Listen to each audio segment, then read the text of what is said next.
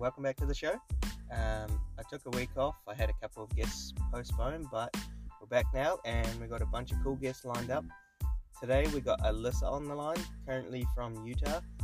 She's fairly new to the industry, so it was good to get to chat with someone who's at the beginning of their journey. She's an ambassador for Big Kid Blocks, and she drops a discount code in there, so if you're in the market for some Big Kid Blocks, listen along and check out that discount code. She's working alongside Andy's pinstriping, so she's definitely in good hands where she is now. She's doing restoration, and we look forward to following her journey on Instagram. So here's the chat, and I hope you enjoy it. Awesome. So we got Alyssa Carr on the line. Where you from again, sorry? Colorado. Well, I'm from Colorado. I'm living in Utah right now. Utah, awesome. So we got another chick on the line. That's awesome. How long you been in the industry? So I've only been about 2.5, going on 3 years now. Oh, fairly fresh. Yes. What did you do beforehand? I did some screen printing. I did like. Derringer, I asked you. I needed a break, dude. I'm sorry. Go, please. Okay, so I did screen printing, and then before that, I was a housekeeper, and that's really what got me. I just didn't like it. I hate cleaning houses, and so I went to this Brushmaster's Getaway. It was like a 4-day painter's retreat, and I loved the culture, and I fell in love with it. So I went to the local body shop and asked if he would teach me, and he did. So I took a huge pay cut, but I'm on my way up now. So you're still doing an apprenticeship per se? Oh no, I not anymore. I left him, and then I went to a different town in Colorado, and he taught the second shop I was at taught me quite a bit of what I know. And then I got another job offer in Salt Lake to do restorations, and I took it because I was tired of collision. But I learned a lot with the collision. So you, by the sounds of it, you got a little daughter, is it? Yeah, I have a 10-year-old daughter and a 4-year-old son. So you've been moving cross country or around the country? Kind of around Colorado mostly, and then to Utah is the first time I moved out of Colorado my whole life. So my daughter though, she's been to like 5 different schools now. So I kind of felt bad, but I'm just chasing. I don't know where I want to be, but I like it here so far. Yeah. So you're working in a restoration shop at the moment. What's the go there? How big's the team? What are you guys sort of working on? So we have 2 body guys, 2 painters. I don't know if you've ever heard of him. Andy's pinstriping. He's pretty big on Instagram. So he's the one that kind of found me on Instagram and then told his boss about me. And so he's the other painter there. And then there's 2, like my boss, and then this other guy. They put together all the cars after they're finished. So right now I am my next project is a Chevelle. I don't know the year exactly. My most recent project was a 56 Bel Air, and it just left. And that turned out so good considering there was so much surface area on those cars.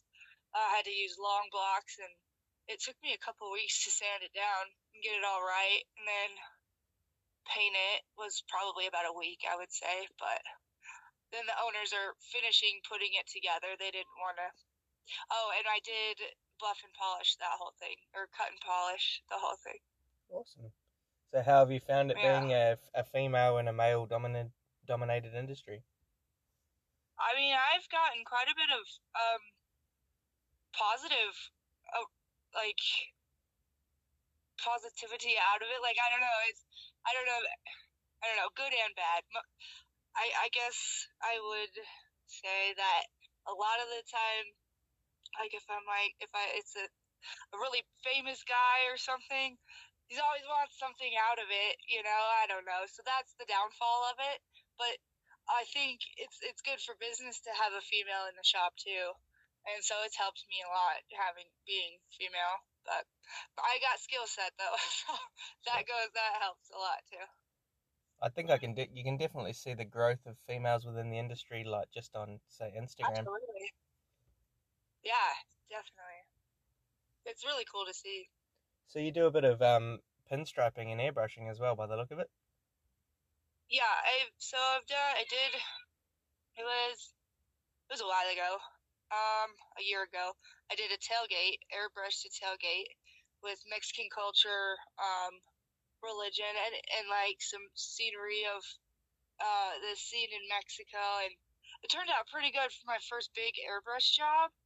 I was pretty happy with it. I wanted to go further, but they didn't want to spend the money. But it was a good to get my foot in the door. And I started doing the custom thing, like the metal flake. That's what I first started doing. And then it kind of went a different direction. So I'm waiting on buying a house so that I could have space to do more of that. But And, that's what I fell in love with, was that part of it. and it sounds like you're in the right place. You said you got is it Andy's pinstriping working alongside yourself? Yeah, he's been helping me with different like techniques and just things that he's been doing this forever, for 20 years, maybe even longer. I don't remember. And he does his custom painting on the side, and so anytime I want to do anything extra, he's right there to help me out, and so that's awesome. It really opened some doors for me coming here So to this what's shop. your future goals and ambitions? Is that where you see yourself heading, doing custom stuff? I think so. That's why I got into this industry, was for that. Um, I I would like to have my own business just flipping cars, because I've seen my last two shops, like the owners dealing with the clients, the clientele, and it seems like they're just really stressed out all the time. So I would like to do just flip cars, just buy them and flip them and then sell them. And so it's whatever I want to do, whatever I choose.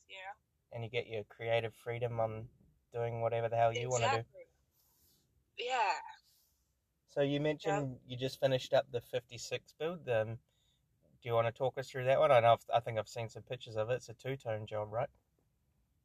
Yes, I did learn a lot on this job. I so a lot of problems, obviously, that I don't put on Instagram.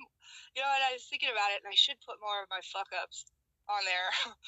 And but like, so a lot of overspray. I had to redo so it was two tone. I had to read. So what did I do first? I did the blue first, and then I did the silver. I want to say yes. And when I taped off the blue, I should have. I looking back now, I know what I did wrong. I should have just used tape instead of paper, because I was dealing with a lot of overspray that bled through. And then what else? I don't know. It was probably one of my favorite projects. And before that, I did a 72 long bed, and that was a two-tone as well. And I learned a lot on that too. It seems like every job I learn something new. Yeah. I think that you can never stop learning, really, in this kind of work. Yeah, you're always constantly learning. With the two tones, are you trying to hit them in one go generally, like doing both colors? Oh yeah. So yeah, I don't. Yeah. Even Andy, he was like, "So you're gonna do the one color and then clear it, and then do the next." I was like, "Nah, I'm gonna do the color, tape it off, and then clear it all in one." So that's what I did, and it worked out eventually after having to fix some, oversprays and stuff. But next time I do two tone, I know exactly what I'm gonna do now. Yeah. How do they tackle the jobs there? Did that go back to bare metal? Yeah, most of the time. That's funny, because they always send it to or sandblasting, get it all cleaned up, and then there's this one that came in, this Chevelle, and it was before I had got to the shop, so it was part of the restoration side, so I had to fix it, but it was blistering from underneath, and it was because the guy didn't want to pay to get it sandblasted, and so I had to fix the blistering and the racing stripes on it, and so I had to, sand it down to bare metal. And then we kept having problems with color match because it was a pearl white and it just wasn't matching, so I ended up having to blend it. Anyway, it turned out good, but so yeah, the best way is to do sandblasting completely down to bare metal, for sure. And then carrying on from that, what do you guys do to tackle your restorations? So he goes to body, and then he'll fix it from there, and then I'll do CRE. I don't know if you ever heard of that. And that was coming here was the first time I ever used CRE, and it's a good primer. It's like that epoxy etch prime, and then sand it, and then if it needs to go back to body one more time, it will, and then I'll prime it again with this not the CRE, with just a high build primer, and then I'll sand it. And this 56 I had to do, it was, I don't know, I feel like too many primes that I had to do to get it flat. But I even had to sand some Bondo because it was just too wavy. I'm trying to get my body guy to move to the big kid blocks, honestly. He's still using Dura blocks, so he's an old school guy. He's like, old dog, new tricks doesn't work. So are they doing their body work over metal? What's that? Are they doing their body work over metal or over primer? Over metal. Yeah. Right. So he's using that epoxy. I don't know much about bodies. That's one part of the industry I really would love to learn. But he's using, I guess it's it's a fiberglass mud or something like that, and then using the Bondo over top of that. And you mentioned the big kid blocks. You got a working relationship with them. You offer a discount code on your page. I do. It's what is it? Oh, it's Auto Body Bitch 10 for 10% off. Yeah. So how did the relationship develop there? They found me, and then he told me, he said that I needed their blocks in my hand and my face, and so they sent me a kit, and I love them. They're great blocks, and so I just started using them, and then he sent me another kit, a couple others. And yeah, just keep promoting for them. It's easy to promote for a product that works really well, Yeah. What's your go-to? What sort of range do you have? Do you use the money makers or? The money maker's probably my favorite, my go-to for sure. Yeah, I pretty much got their full range. It's funny you mentioned the money maker. That's probably one I don't go for. I just don't like the handle, I guess. Oh, really? That's my favorite handle. And then, so it goes into primer, high build primer. What primer are you guys using there? Do you know? So we just switched to Chromax. Actually, when I got there, I was talking, because in my last shop we used Chromax, the Chroma Premier, and I love that product so much. And they're using PPG Omni for their little cheaper line for the collision, and then the Omni Enviro for the higher end. And they were having color match issues, and so I was talking about the Chroma Premier and never had color match issues ever. And so we were slowly switching to that, and so we're using the Chroma Premier 4:1 high build primer. It sands great. I don't know, I just love it. Yeah. And is it a water base or a solvent base that you're putting on? So the solvent, so I think we're gonna get the cheaper line of the solvent, and then they also have, it's called Chromax EZ is the water base. We're also gonna get that. I think that's coming in like a week or two. Good. We're getting a whole new system. Mm-hmm. Is the solvent base still like coat and a half sort of coverage? I would say 2 coats. 2 coats, that's it. Cool. And what other brands were you using in the past? Have you used a bit of PPG? I never used PPG until I got here. And I still love the Exalta. I guess I don't know. It's just product. I use that. Yeah, Omni, the PPG, Exalta. Oh, Matrix. Use Matrix. I did not like that at all. Yeah, I just keep going back to Exalta. And the clear you're using, is that the Chroma Clear? So yeah, it's the Chroma Premier 2:1 is what I've been using. They're for the collision side. They're still doing the what is it? EC. So it's the PPG 3:1. But yeah, this Chroma Premier 2:1. I love it. 3 coats, and I still haven't cut through, and it's hard. So it's a little harder to buff because it gets so hard. But it's like, I don't know, it's their showcase clear, basically. Right. So that the 56 Balia, are you flow coating that, or you just put 3 coats on, and you said you cut and buff that one, right? Yes, sir. Just 3 coats and then cut and buff. What's your cut and buff technique? So I start with 1,000 wet sand, everything, block it, and then I'll switch to the DA when I go up to so I'll start with 1,000 and then go 15 and then 2, and then I'll jump to 3 with the DA, and then to 5,000 and then finish with 8,000. And then the buffing process is so fast. I learned more about buffing since I've been to this shop than I ever did before. Yeah, are you cutting with wool? No, nope. It's so my boss likes to use the Meguiar's, and they have this really hard. It's a red pad. It's super hard, so it's really easy to burn through if you're not careful, which I have done.